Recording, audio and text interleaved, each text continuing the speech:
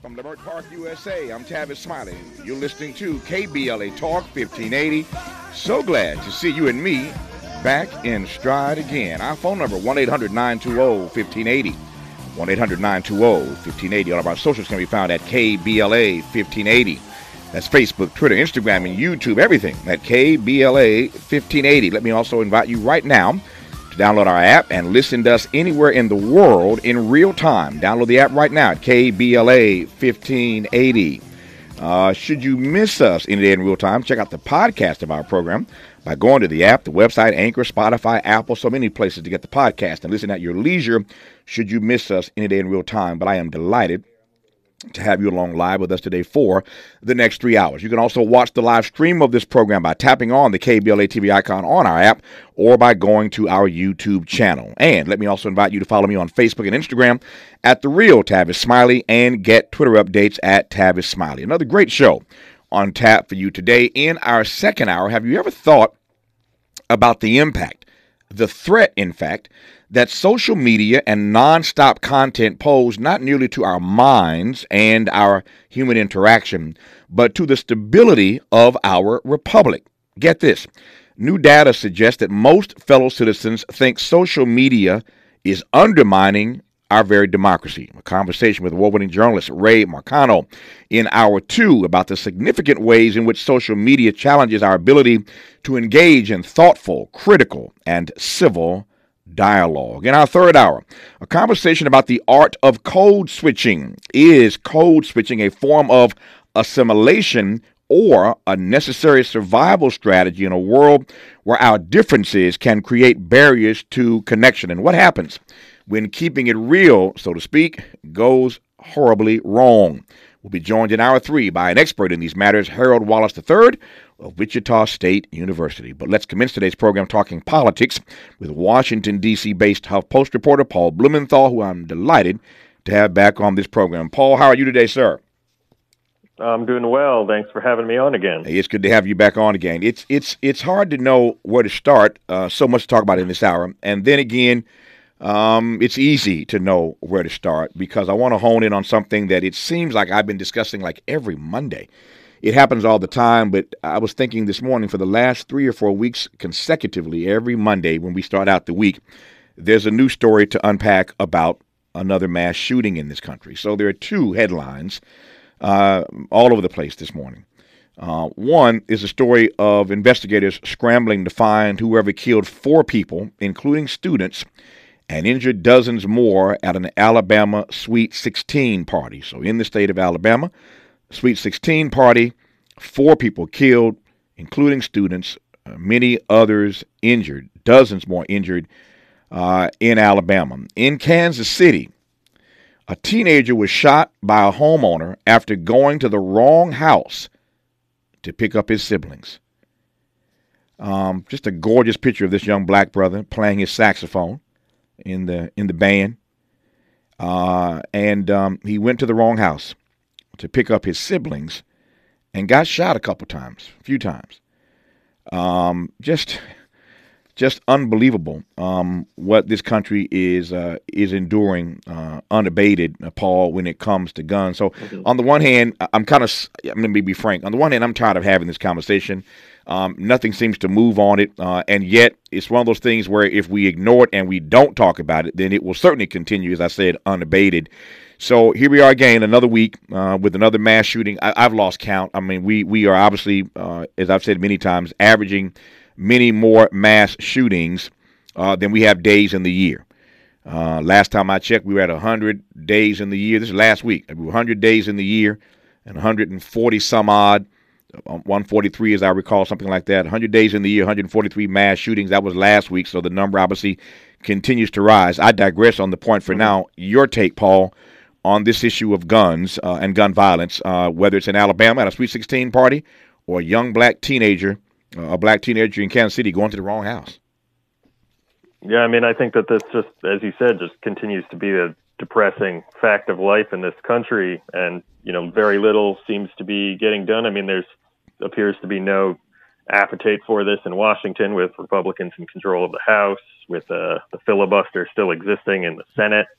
There were also mass shootings in Nashville, Tennessee, Mm-hmm. which, spurred the protests in the legislature, mass shooting in Kentucky as well. And in both of those, people who died were friends of, elected leaders. Governor Bill Lee in Tennessee, Governor Andy Beshear in Kentucky, Senator Rick Scott here in Washington.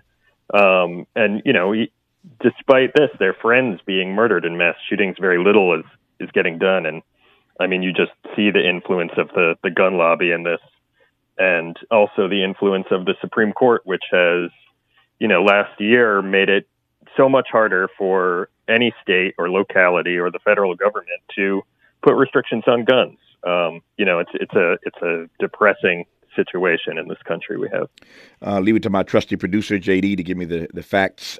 We are now 107 days in. As I mentioned just last week, we had 100 when we talked about this last. So today we are 107 days into the year, 160 mass shootings. 107 days into the year, 160 mass shootings. I wonder if I say that, every week, whether or not it would impact our consciousness about how bad gun violence is in this country. Maybe, maybe not. I don't know, since nothing else seems to move the needle.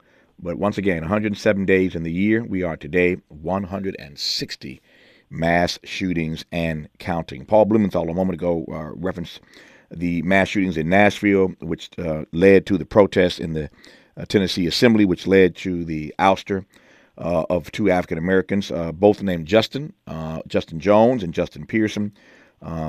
Justin Pearson has been a guest on our station here. Eloquent brother, eloquent. And the sister, Gloria Johnson, the white woman who was with them but did not get expelled, I believe is a guest on our program tomorrow. Is that correct, JD? Yeah. So she's a guest. We've all heard from the two Justins. They've been everywhere. And I'm glad that Justin Pearson made his way to KBLA.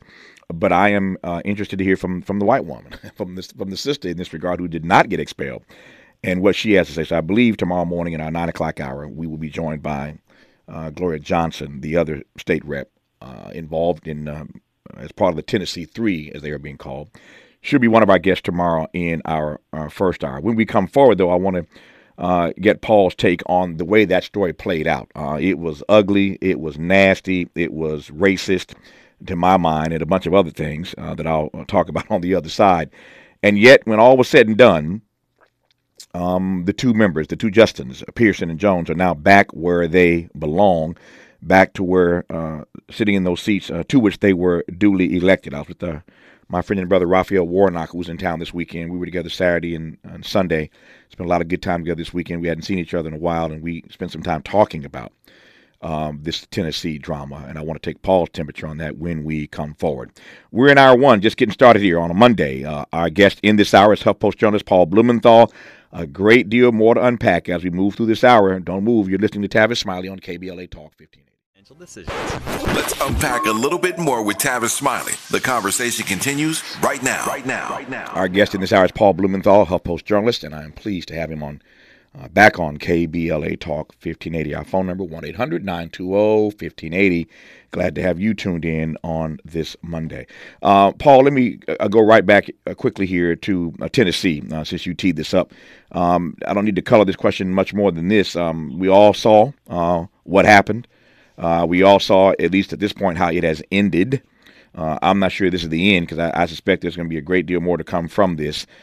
People seem to be empowered and inspired and outraged and exercise their agency in a variety of ways, and that's why these two brothers now are back in their seats in the Tennessee Assembly. But take some time, take a few moments and give me your thoughts on how you saw this all play out.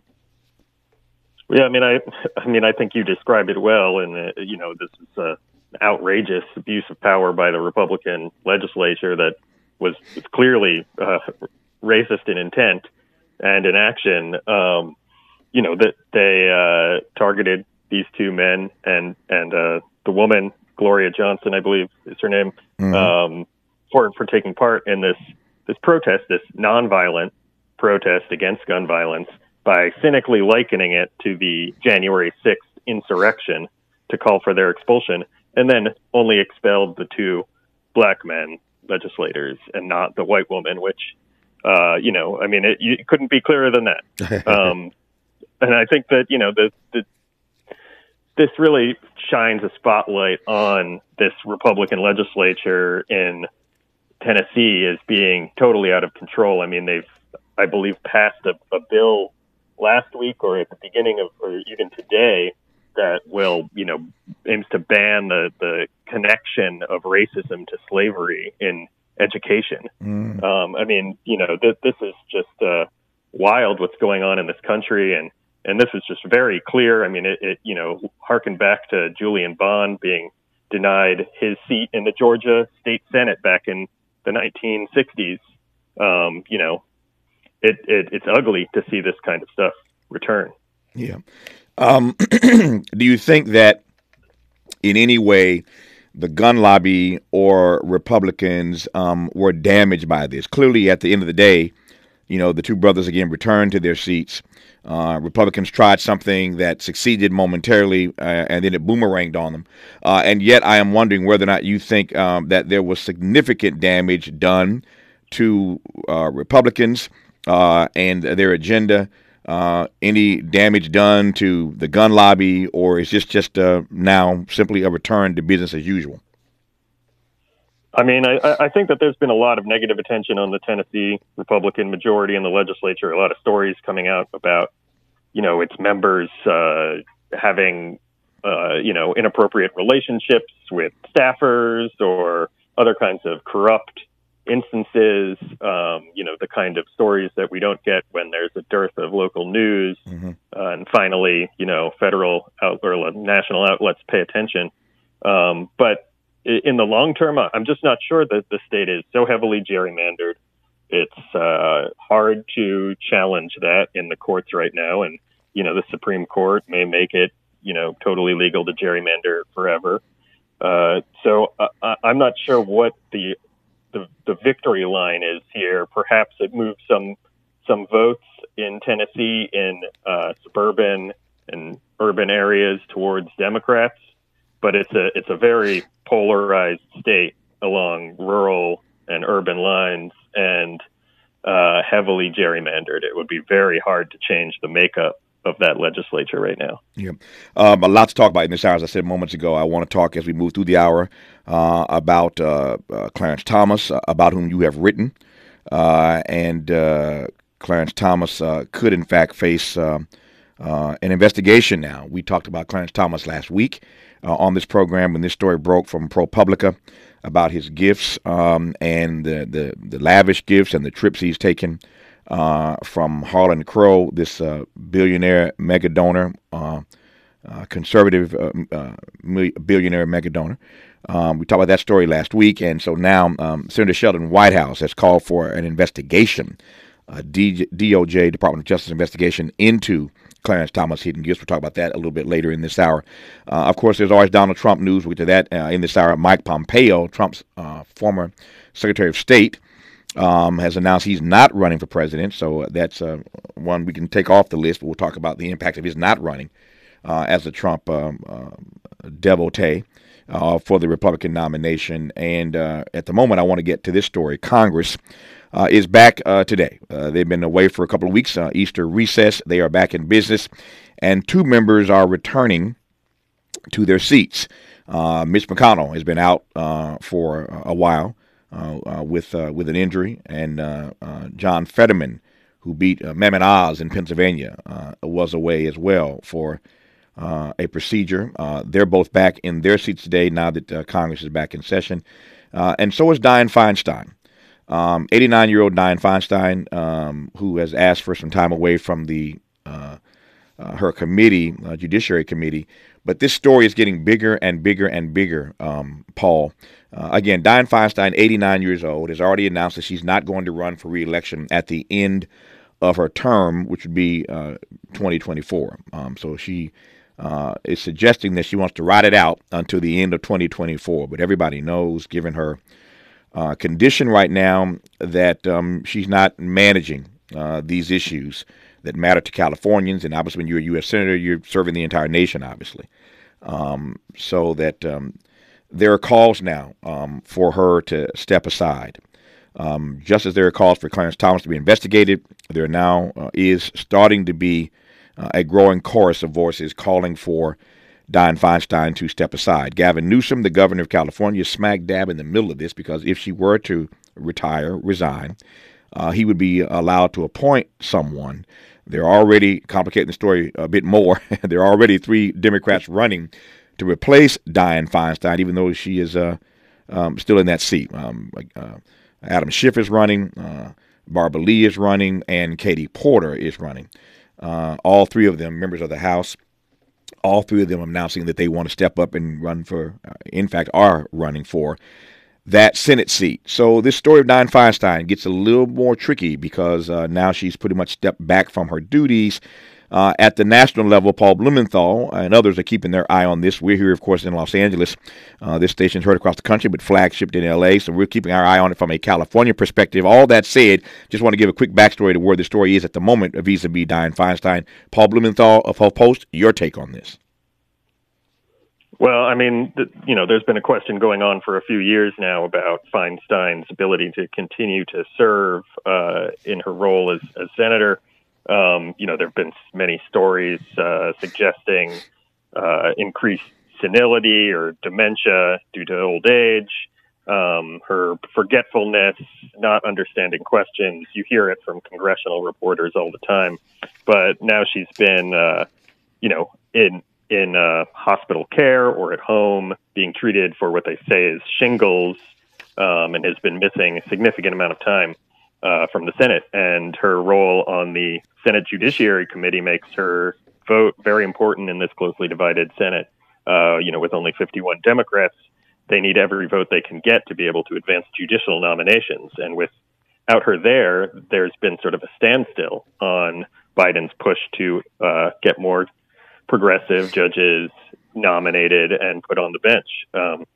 So, that's why she said that she would step aside from her committee role, but that needs to be approved on the floor of the Senate, and that needs support from Republicans. And a lot of Republicans are saying they don't want to help Joe Biden and Chuck Schumer out to appoint more progressive judges, so they're going to try to block this. I think if she wants to help the Democratic Party get more judges on the bench in Biden's first term, I think that the easiest way to do that is to resign her seat and allow Governor Newsom to appoint a replacement. Yep. And yet, at the moment, at least, yet at the moment, she seems pretty stern, pretty obstinate about not stepping aside. And let me just be clear. I don't get this. For all of you who voted for Dianne Feinstein, as I have in my, in her career as a senator for this state, 3 decades and counting, it seems that all of us at some point have voted for Dianne Feinstein. Some of you, no doubt, listening right now have voted for her perennially. And yet I do not understand why, when persons reach this advanced age and they are having all kinds of issues, and let me be very clear, every one of us has to at some point do that dance with mortality. Ain't none of us going to get out of here alive. We all have to do that dance with mortality at some point. But for the life of me, I cannot understand why they won't step aside. And the parallel that I keep thinking about every day, Paul, and this won't surprise you, is Ruth Bader Ginsburg.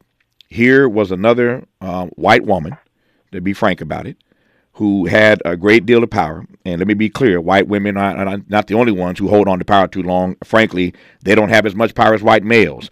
So white males have written the book on this, as it were. So I don't mean to make a particular point about that. I'm just saying that both of them happen to be white women with a great deal of power, who obviously are very, very bright and don't seem to understand, and in Ginsburg's case, didn't seem to understand, and that they were hurting the causes they cared about by staying there.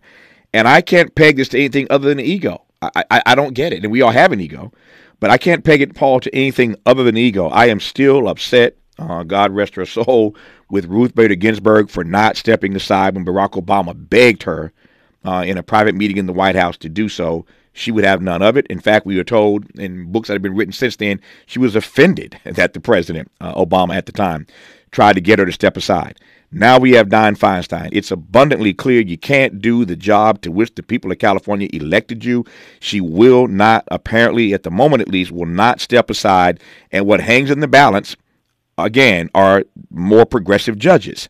And you potentially are holding that up, blocking that, making it more difficult. I don't get it, Paul. I don't know why she won't step down, and I don't know why Ruth Bader Ginsburg didn't step down. That's just me, though. Yeah, I mean, I think that you're right there, and certainly about the Senate and the Supreme Court. I mean, these are two places where you get a lot of big egos, and you also get this belief that you're supposed to stay as long as you can, maybe even die in office. Back when Obama was first president, he had a challenge in the Senate with Ted Kennedy and Robert Byrd, both being quite ill in their advanced age and missing votes. A lot of stuff had to be postponed or delayed, or they had to wheel Robert Byrd in on a hospital bed so that he could vote for some things. And there were calls for them to resign at the time too, and they did not. They waited until they died in office.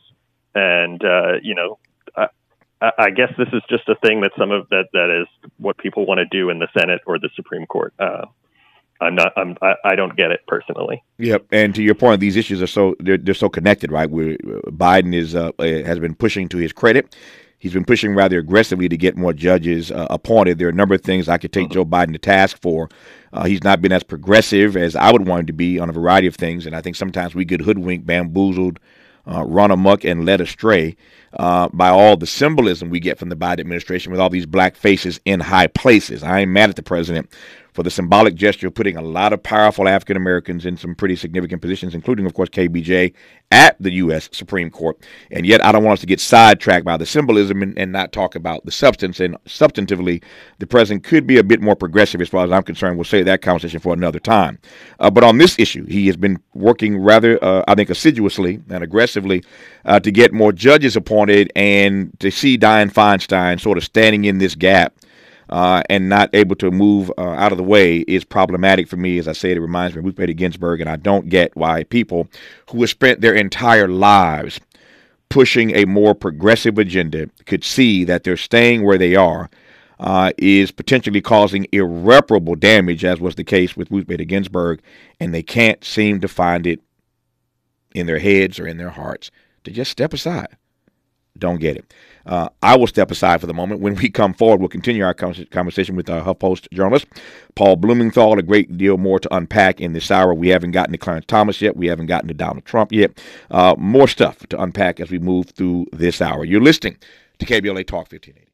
I'm Tavis Smiley. We're glad to have you listening today to KBLA Talk 1580. Our phone number 1-800-920-1580. Our guest in this hour is Paul Blumenthal, HuffPost journalist, and we are kicking off this Monday, as we do most Mondays, trying to catch up on all the political news that is, over the weekend that you might have missed. A lot to unpack in this hour. We've talked about a lot of stuff already, but a great deal more in front of me that I want to move through on the back half of this hour. Let me start with this. We were talking earlier in today's program. We started today talking about, in case you just tuned in, more mass shootings over the weekend, or more shootings, period, including a young black teenager, a boy who was shot by a homeowner after going to the wrong house to pick up his siblings. Just a mistake on his part to pick up his siblings, and he ends up shot a few times. Just sad and tragic. We talked about that. We talked about this shooting in Alabama, Sweet 16 party. 4 people killed, dozens of others who were hurt in that another shooting in Kentucky we didn't even get to, but these mass shootings continue.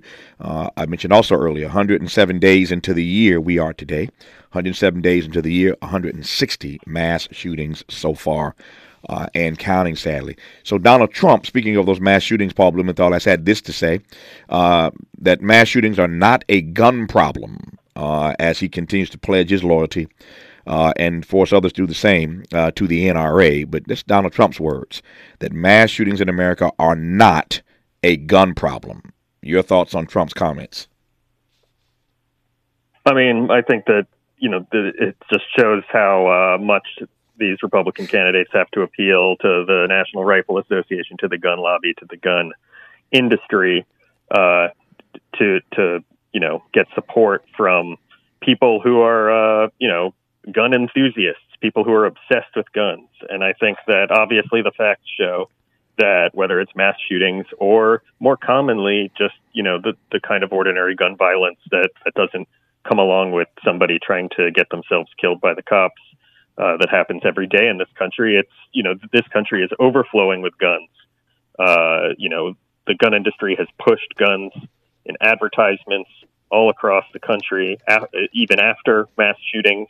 There are more guns in this country per capita than maybe any other country, certainly any other European country or Canada, even some Central American countries. And then you just need to look at suicide statistics and how high they are here.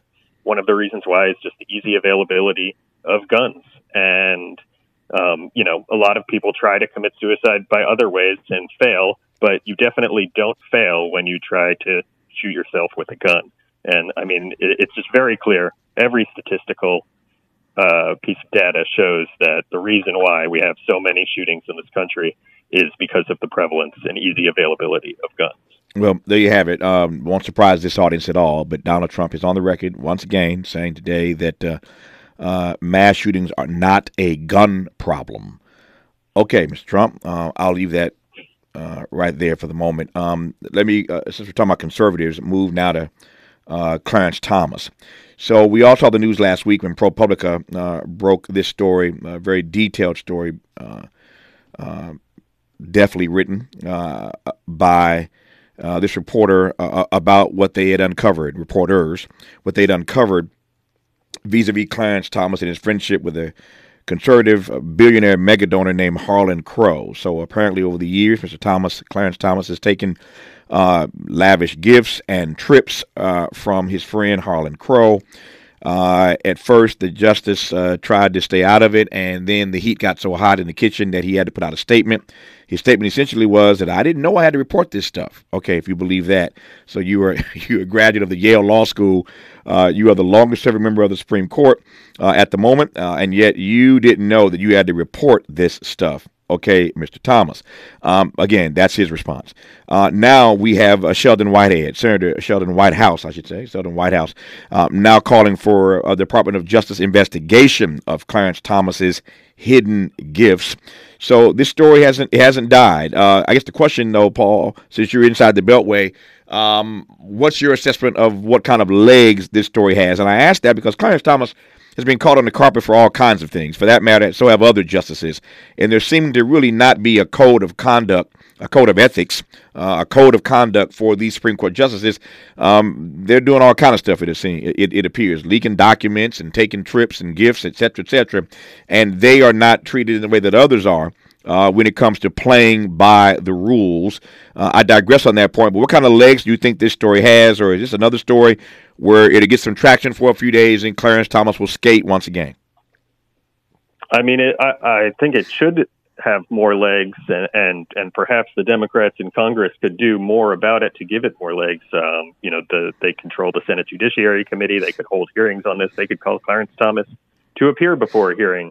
Instead, Senator Whitehouse and Senator Dick Durbin have called for the Judicial Conference, the body that oversees ethics of the federal judiciary, to refer Thomas to the Department of Justice for investigation.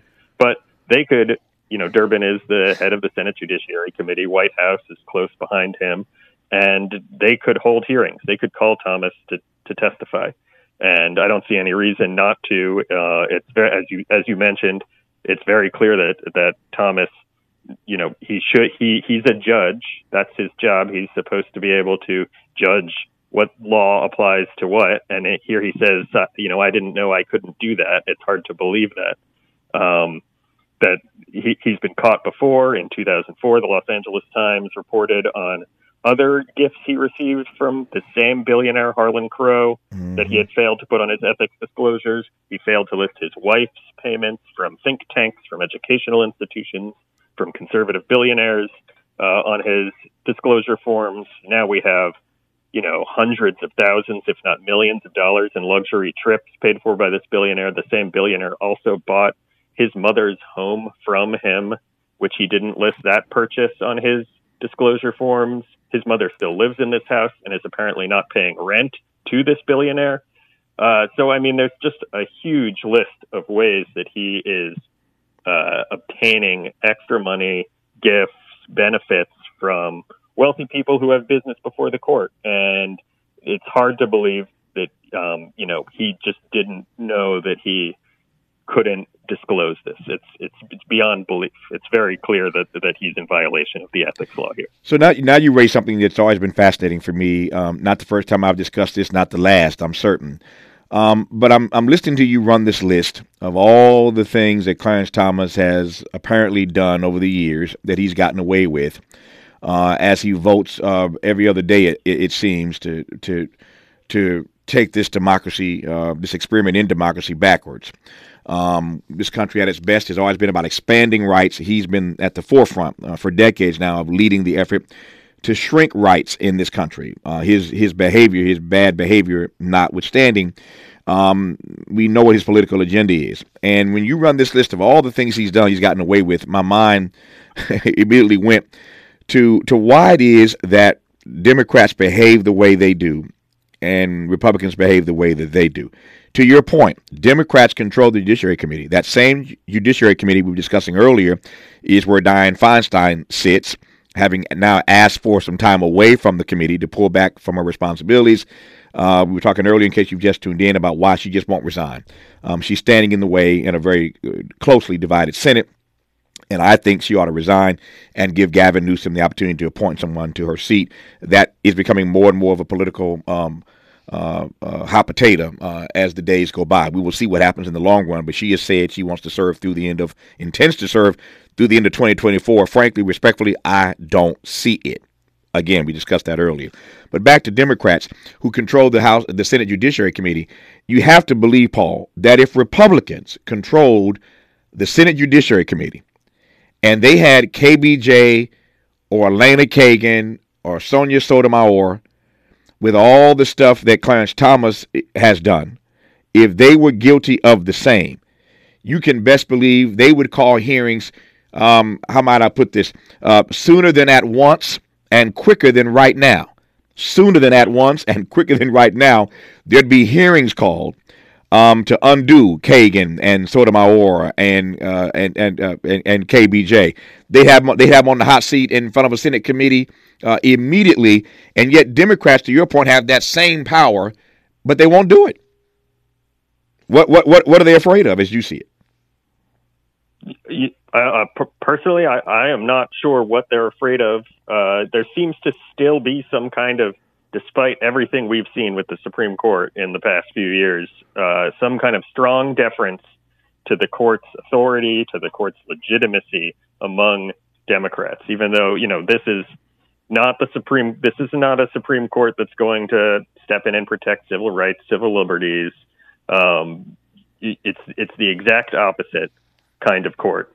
And they're still out here trying to protect its legitimacy for unknown reasons. Clarence Thomas, clearly in violation of the law here.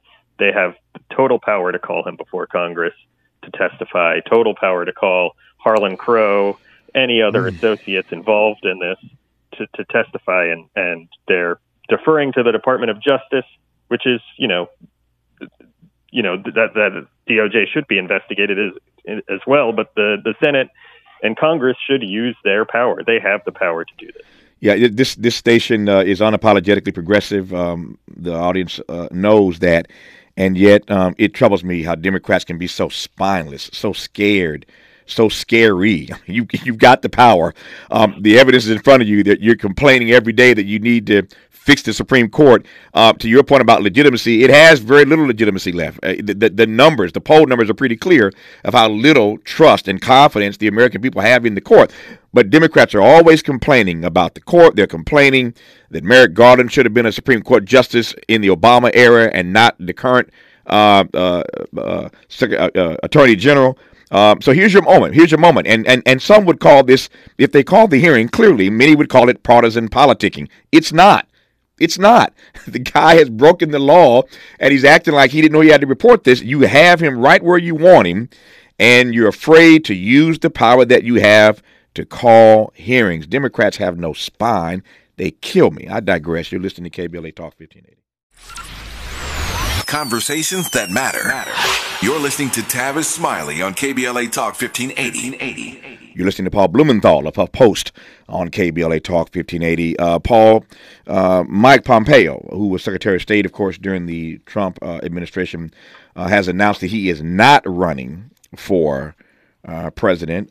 Nikki Haley, of course, who was also a Trump lieutenant, is in the race.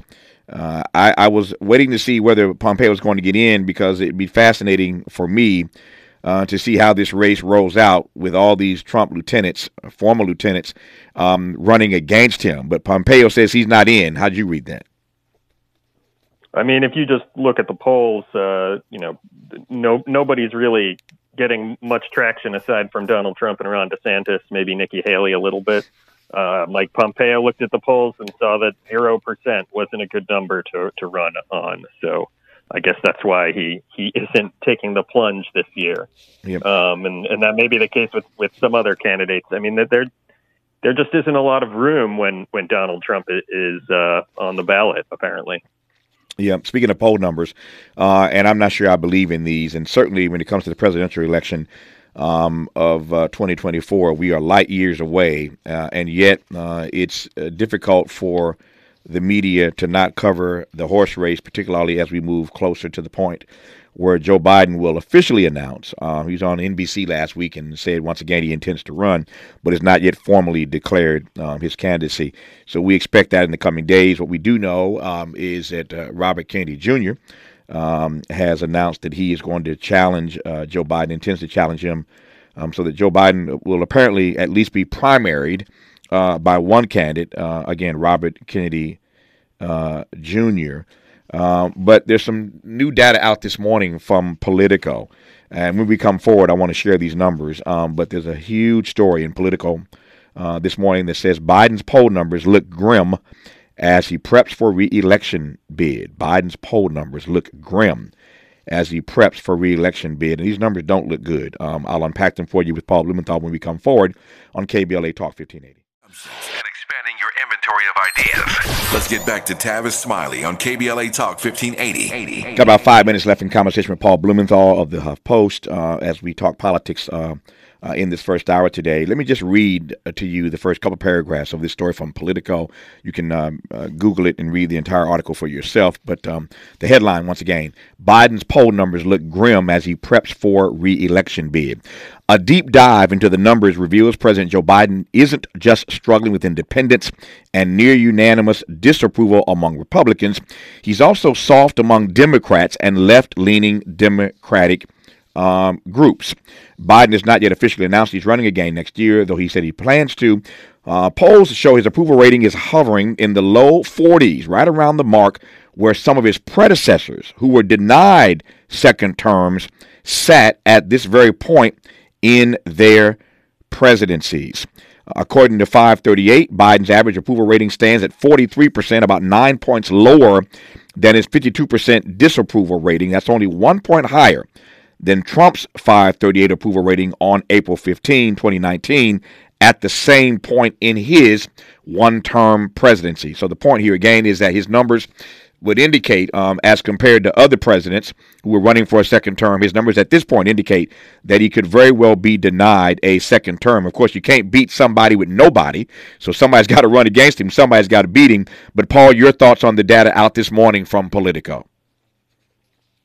I mean, it's not great for Joe Biden to be hovering in the low 40s, but you mentioned some presidents in their first term have been at that same place at the same time and lost re-election.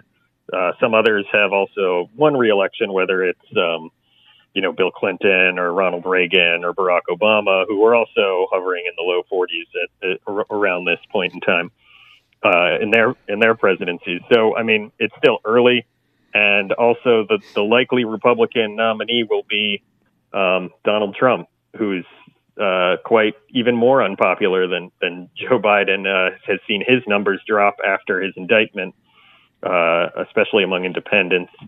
But, I mean, the issue that you mentioned in that Politico article with Biden is that the big thing that has seen his numbers go down recently is among Democrats, and particularly young Democrats.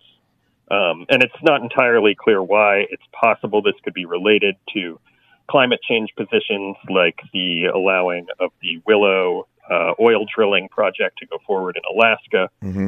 But it remains to be seen if this is just a temporary fluctuation. But it's true that Joe Biden wasn't a lot of people's first choice in 2020.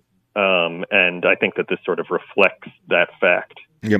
Two things in the 2 minutes I have left. I am always struck by the fact, it sort of tickles me on one hand, but I'm always struck by the fact that seasoned reporters like yourself continue to say that Donald Trump is the likely Republican nominee. Every time I hear that, I laugh because I'm thinking of all the indictment already that's come forth. There may be other indictments, and the media contingent in D.C. still seems to think that he's the odds-on favorite to be the nominee. Why do you feel that way? I mean, I guess I haven't seen any evidence to prove otherwise. It is still early. Ron DeSantis could, when he actually announces a campaign, could challenge him. Yeah. The polling is very early, but I just don't see anything to change that. And considering, the past from 2015 and on, since he, came down that escalator, it's hard to not take his position in the party seriously. And as a reporter, in the 60 seconds I have left, as a reporter, how do you process that we could see Biden, Trump, too? I mean, God help us, but how are you processing that? I mean, it's hard to explain. I guess it's just going to be another crazy election cycle, the third one in a row.